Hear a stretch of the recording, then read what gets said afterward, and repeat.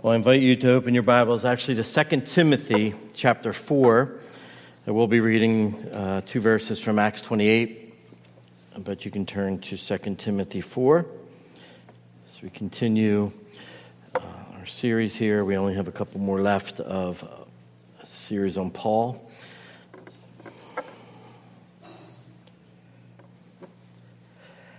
Let me begin by reading God's holy and inerrant word from Acts 28. He lived there 2 whole years at his own expense and welcomed all who came to him, proclaiming the kingdom of God and teaching about the Lord Jesus Christ with all boldness and without hindrance. And now 2 Timothy chapter 4, verses 1 to 5. I charge you in the presence of God and of Christ Jesus, who is to judge the living and the dead, and by his appearing in his kingdom, preach the word. Be ready in season and out of season. Reprove, rebuke, and exhort with complete patience and teaching. For the time is coming when people will not endure sound teaching, but having itching ears, they will accumulate for themselves teachers to suit their own passions, and will turn away from listening to the truth and wander off into myths. As for you, always be sober-minded, endure suffering, do the work of an evangelist, fulfill your ministry. Our Heavenly Father, we ask now that you would send your Spirit to illumine our hearts and minds, that we can receive your word. In Jesus' name we pray. Amen. Well, the words I read from Acts 28 are the last words in the book of Acts. And you may recall, as we studied Acts 28 before, I said it seems to have abruptly ended with those words. And I explained why. And the reason why is because it's not a biography of the Apostle Paul or Peter or any other person for that matter. The main purpose of the book of Acts is to share the spread of the gospel.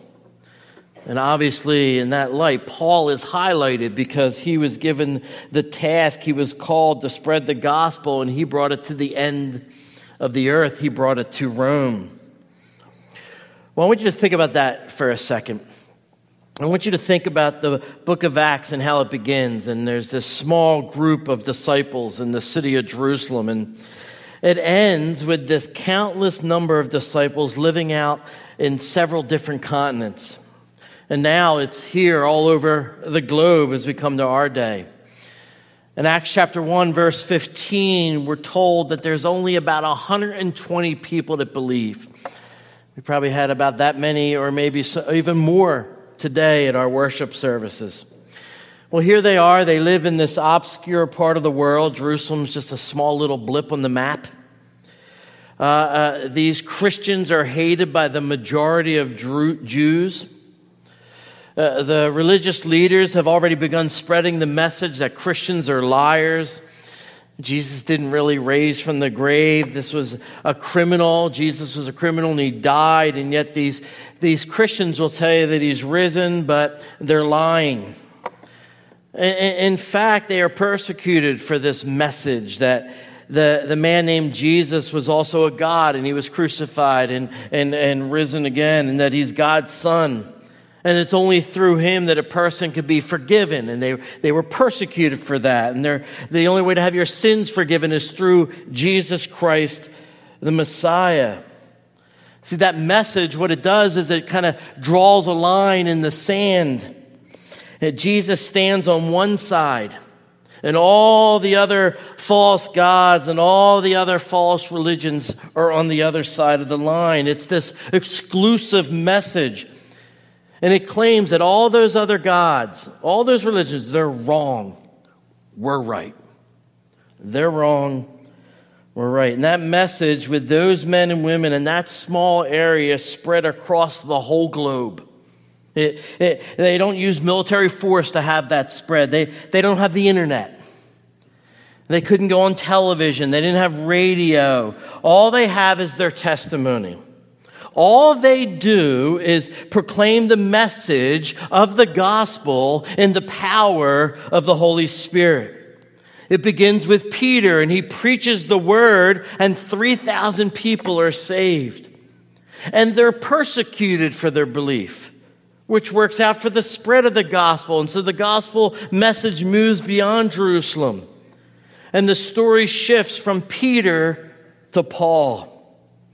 Paul gets saved and he begins proclaiming the gospel. Think about this. This is what we read. Acts 9, he preached it to the Jews in the synagogue. Acts 9, then he preached it to the Greeks.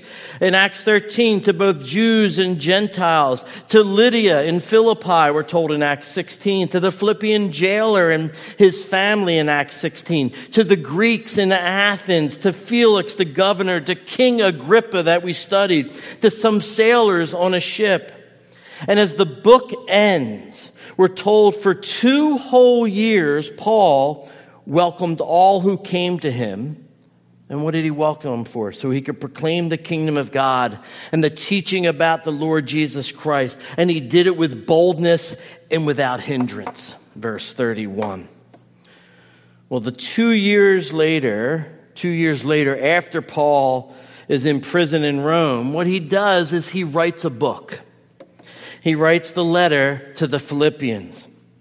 And in chapter 4 of that letter, he tells us that he even got to preach to Caesar's household. And not only that, people in Caesar's household believed and became disciples of Jesus Christ. And the rest is history. The gospel spread from there to everywhere on the globe, even to our little town here in New Holland. And see, here's the point. We are called to continue to spread it. But the question is, how do we do it? How are we to do it? And the answer is simple. Preach, proclaim the gospel of Jesus Christ in the power of the Holy Spirit. You know, if the Apostle Paul was sent back to our day, and he came back and we were to say to him, we read about all those things you did in Acts. Tell us, Paul, how are we to reach people, though, in America? I mean, Paul, think about it. Things are so different now than when you walked the earth. People don't believe the Bible. People now hate the idea of there only being one way to God. In fact, they don't even believe in God. I mean, yeah, you had false gods. They don't even believe in God anymore. What are we to do?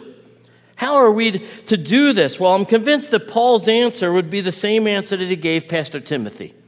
See, I believe he would say, you're wrong. Things aren't that different. And he'd say to us, well, let me ask you, are people still sinners? Like they were back then? Yeah. So they're still sinners, and are they still under the wrath of God? Well, yeah. Well, has the way of salvation changed? Is Jesus still the only way to be saved? Yes, it's only through Jesus Christ. And then Paul would look at us and say, then preach the gospel.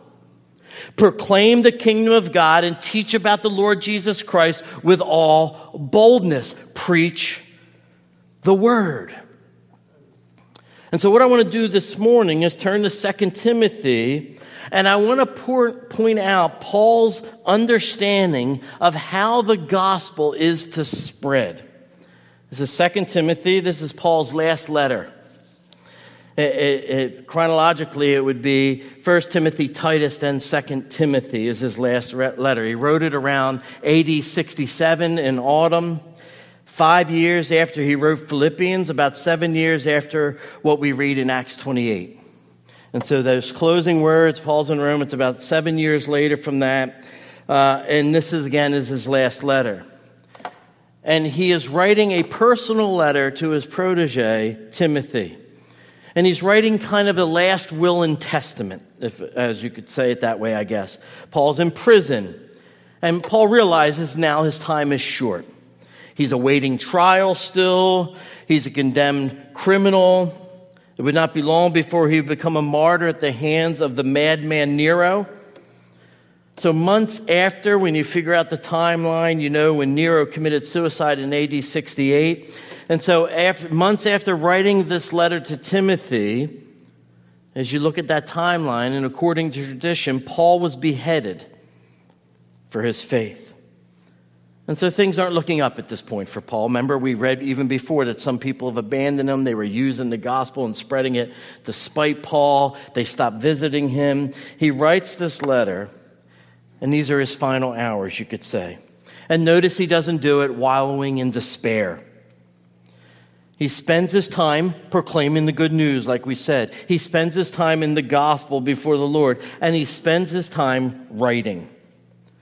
Writing this letter, his most personal letter, his last letter. And he writes it to his son in the faith, Timothy. Timothy was a pastor of a local congregation. And Paul's words here are given over to encourage him and instruct him on how to go about his pastoral duties. He instructs him how to discharge his duty. In it, we find that there's no refutation of apostasy. In this letter, this personal letter on how Timothy is to conduct himself as a pastor, there's no deep theological discussions. No exhilarating doxologies or benedictions, says one writer. Just a quiet reflection on his life and the ministry of the gospel, meant to encourage Timothy, to instruct him, to warn him, and to exhort him. That's what we find here. Think back of all the things that we covered with the Apostle Paul, all the things he faced. He was the great missionary to the Gentiles. He planted churches. He did mercy ministry. He did fundraising for missions. He confronted heretics. He taught sound doctrine. And he was rewarded for it. He was left for dead. He was beaten. He was deserted. He was imprisoned. And he was finally executed. Well, with that resume, the Apostle Paul, with such experience, think of all the things that he could have taught this young pastor. Nathan gets me. Timothy had the Apostle Paul. What would he say to him? How would he instruct him? Well, after everything he's been through, after 30 plus years of ministry, Paul realized that the most important thing he could share, the best thing he could do, was alert Timothy to the fact that Satan would continually and relentlessly attack God's word. And so what Paul does is warn Timothy about the suffering for the word of God, about remaining in the word of God. He exhorts him to do that. He encourages him to be faithful to the word of God. And he charges Timothy to preach the word of God. Now let me just quickly read a few words from the letter, this personal letter. Chapter 1, verse 8. Do not be ashamed of the testimony about our Lord, nor of me as his prisoner, but share in suffering for the gospel by the power of God. Chapter 1, verses 13 and 14, he says, follow the pattern of the sound words that you have heard from me in the faith and love that are in Christ Jesus. By the Holy Spirit who dwells within us, guard the good deposit. That's the doctrine, that's the teaching, entrusted to you. He tells Timothy, chapter 2, verses 1 and 2, you then, my child, be strengthened by the grace that is in Christ Jesus. And what you have heard from me in the presence of many witnesses, entrust to faithful men who will be able to teach others also. Chapter 2, verses 8 and 9. Remember Jesus Christ, risen from the dead, the offspring of David, has preached in my gospel, for which I am suffering, bound with chains as a criminal. Preach the gospel. And in verse 13 to 15, chapter 2. Remind them of these things and charge them before God not to quarrel about words, which does no good, but only ruins the hearers. Do your best, Timothy, to present yourself to God as one approved, a worker who has no need to be ashamed, rightly handling the word of truth. And in chapter 3, verses 1 to 5, this is what he says to Timothy. Understand this. In the last days, there will come times of difficulty. People will be lovers of self, lovers of money. They'll be proud, they'll be arrogant, abusive, disobedient to their parents, ungrateful, unholy, heartless, unappeasable, slanderous, without self-control, brutal, not loving good, treacherous, reckless, swollen with conceit, lovers of pleasure rather than lovers of God, having the appearance of godliness but denying its power. Avoid such people. That was a description of 2022 in America. And then at the end of chapter 3, he shares words we are all familiar with. But as for you, this is how people are going to be. proud, arrogant, so on and so forth. But as for you, continue in what you have learned and have firmly believed, knowing from whom you've learned it, and how from childhood you have been acquainted with the sacred writings, which are able to make you wise for salvation through faith in Christ Jesus. All Scripture is breathed out by God and profitable for teaching, for reproof, for correction, for training in righteousness, that the man of God may be complete, equipped for every good work. Do you see the pattern of all the matters that he could have addressed? What is clear from these verses that what's most important thing for Timothy as a pastor, and every pastor after him, as well as every believer, the most vital thing to remember, to consider, is to remain faithful to what you have been given in the Word of God and communicate it to others. Of all the duties of the pastor, and there are many things in order to be faithful that you must do, but of all the duties, being committed to, trusting in, and proclaiming the inspired, the inerrant, and sufficient Word of God is at the top of the list. And so is it any wonder that Paul's final pastoral plea, his final pastoral plea to Timothy is, I charge you, Timothy, in the presence of God and of Christ Jesus, who is to judge the living and the dead, and by his appearing and his kingdom, preach the word, be ready in season and out of season, reprove, rebuke, and exhort with complete patience and teaching. He just emphasized the trustworthiness of the Word of God, of its vital importance at the end of chapter 3. And now he charges all of us, really, pastors, of course, but all of us to be faithful in preaching the word and sharing the good news, no matter what the opposition, no matter what the hardship. Look at verse 2. There are 5 imperatives. 5 imperatives, 5 commands. The first is preach. It means to announce. It means to herald. It's the same word that I read in Acts 28, translated proclaiming. It implies vigorous proclamation. It's the picture and the image of the town crier. The town crier was the one sent by the king who brought the message to the people. He'd gather the people in the square. You've probably seen something like this in a movie. And he says, hear ye, come one, come all. And then he shares the message that the king had given him to share. Paul's saying, that's your job, Timothy. That's the preacher's job. We're not charged with sharing funny anecdotes or debate politics or discuss the latest news or be a stand-up comic. We're not charged to perform drama. He's charged to preach. He's charged to take the king's message, not change it, not water it down, not make it more acceptable to people, and not make it more palatable. He's called simply to proclaim it. Thus saith the king, come all. Every preacher, says Steve Lawson, must confine himself to the truths of Scripture. When the Bible speaks, God speaks. The man of God has nothing to say apart from the Bible. He must not parade his personal opinions in the pulpit, nor may he expound worldly philosophies. The preacher is limited to one task, to preach the word, to herald it. Hear ye, come one, come all. I have a message from King Jesus.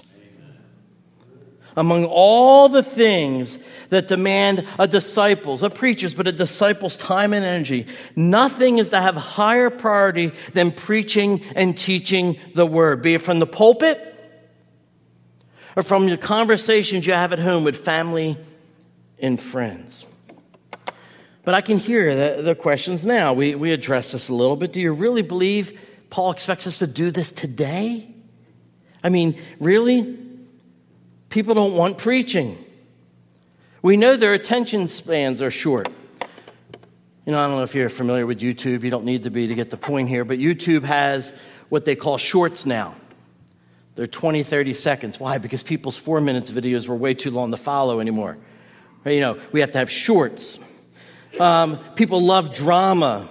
They love story time. They love anything that isn't authoritative and a direct message from a king telling them what to do.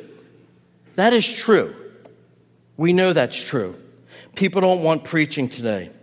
But understand, they didn't want it in Paul's day either. And so Paul exhorts Timothy to press on. Be ready, he says, in season and out of season. In season, when preaching is received, be ready. Out of season, when it's rejected. It carries this idea of alertness, be ready, of urgency. And how is he to preach? Verse 2, he is to reprove, expose sin. He's to rebuke, to charge, to warn those who are sinning. Stop sinning. He is to exhort, applying doctrine to life with persuasion. He is to do it with patience, bearing up under trial. And finally, we read with complete patience and teaching, meaning these are to give careful instruction. That's the preacher's task, to reprove, to rebuke, to exhort with patience and careful instruction.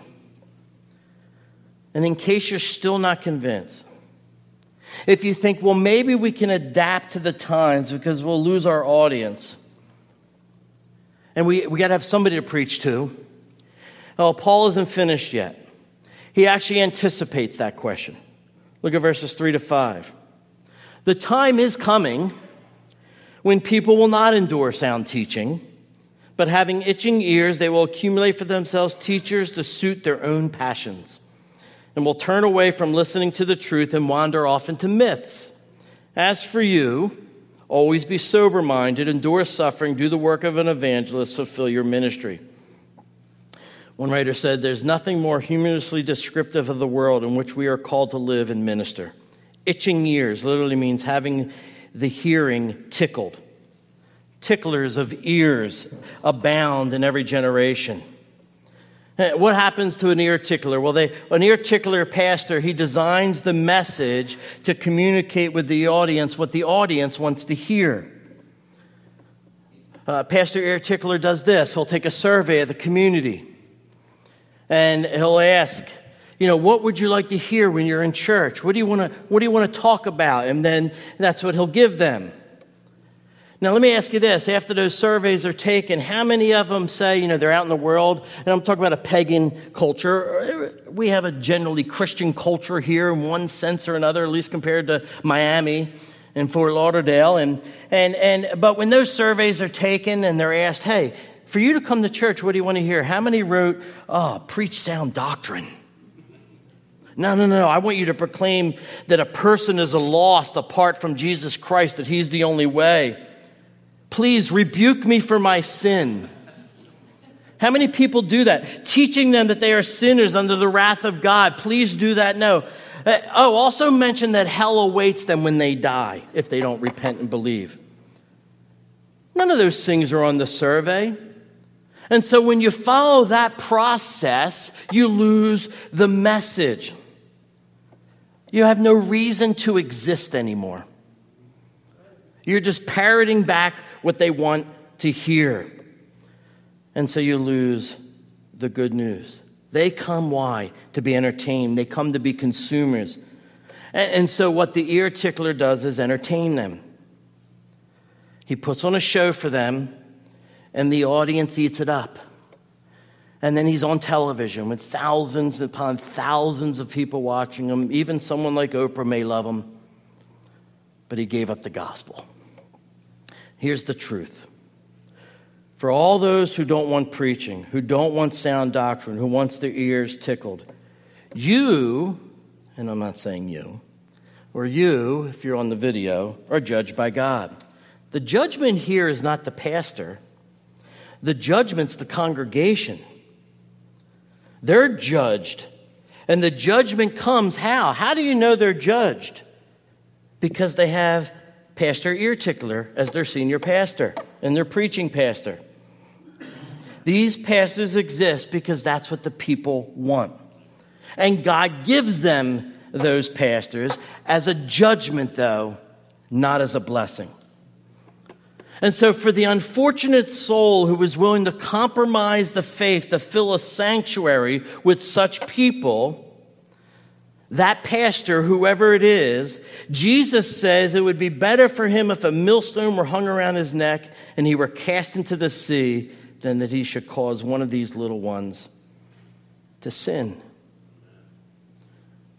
And so when you're with your lost friends and you're tempted to water down the message and tickle a few ears, and you know what? We've all been there. I've been there. I can stand up here boldly and proclaim the truth. And I'll proclaim it to anybody, any pagan. But there are times when I'm with people that I know that aren't saved, that think this is crazy, that I don't want to take a stand as much as I sound like I'm taking here. We all want to do that because we want to be liked. Well, in verse 5, that is, Paul gives us 4 warnings about doing that. He says, be sober-minded. Keep your head in all situations. Becoming well-liked, being admired is intoxicating. And so be sober-minded. We don't want to allow our desire to be adored by others to make us people who will have ear-tickling proclamations. He says, be sober-minded. He says, endure suffering. They won't endure sound doctrine, and so you need to endure suffering. They disdain true teaching. Third, do the work of an evangelist. This is for all of us. Share the good news of the gospel always and without reservation. Make sure you're doing it. And finally, fulfill your ministry.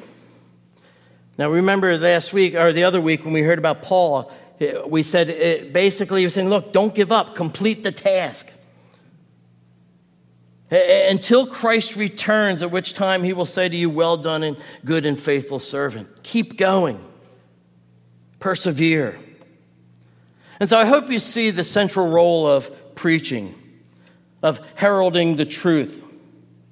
If Paul's life has taught us anything, it should be this: never give up on proclaiming the gospel of our Lord and Savior, Jesus Christ. Well, in closing, let me turn the table a little. And you're hearing this message. It obviously applies directly to me. Hopefully you didn't hire an ear tickler. I don't think I'm one. I'm pretty sure unbelievers would say I'm not. But it applies to me, and it surely does, and it's convicting. But preaching is a two-way street. Understand that for Paul's words are a solemn charge, yes, to those who are preachers, of sharing the gospel, to be steadfast and faithful. But they are also a solemn charge to all believers to say, give me solid preaching. Give me more of the word. Preaching and hearing God's word of the utmost importance in the view of eternity. We're celebrating the new year. We have the 2022 guide out there for reading the scripture. It's a good way to start. Something like that. You need to bring in the word. Think of how important this was to Paul. One writer explains it this way. If Paul would have said in the verse we read, I solemnly charge you, preach the word, that would have been a strong exhortation. If he had said, I solemnly charge you in the presence of God and Christ Jesus, preach the word, that's pretty strong. If he had said, I solemnly charge you in the presence of God and Christ Jesus, who is the judge of the living and the dead, well, now we're off the charts with strong exhortations. But this is what he actually says. I solemnly charge you in the presence of God and of Christ Jesus, who's the judge of the living and the dead, and by his appearing, preach the word. It's hard to imagine he could be more emphatic. It's as if what Paul's doing is, if he could have done it, he would have pulled Timothy up by his shirt and said, preach the word, preach the word, preach the word. But it's going to be hard. Preach the word. They're going to persecute me. Preach the word. People won't listen. Preach the word. Preach the word. And so Jesus is saying to us all, I am here today. God is here today. You're at my service. And not only that, I'm going to judge. And not only that, I'm going to return someday. And so you have a choice. We all have a choice. We can sit under the preaching of a pastor who's committed to preaching the word, who will reprove you, rebuke you, exhort you with the Word of God, or you can go to a church with Pastor Ear Tickler. Now you're here, and I trust that. Some are online, and maybe they're not so sure. You can go somewhere where there's theatrics, where it's packed, where it seems to be exciting. It's your choice. But know this, one of these choices leads to judgment, and one of these choices leads to Jesus.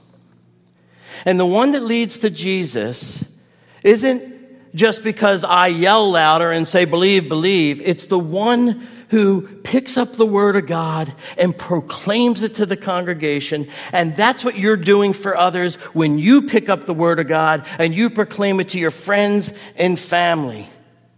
You're pointing them to Jesus. So endure sound doctrine, and you will delight in the Lord, and He will give you His blessing. Let's pray. Father, we are humbled as we consider Paul's charge. I, as a pastor, many here in the congregation, give us such a boldness, and more than that, give us love for those who are lost, that they would hear the truth of the gospel, that they may believe. In Christ's name, amen.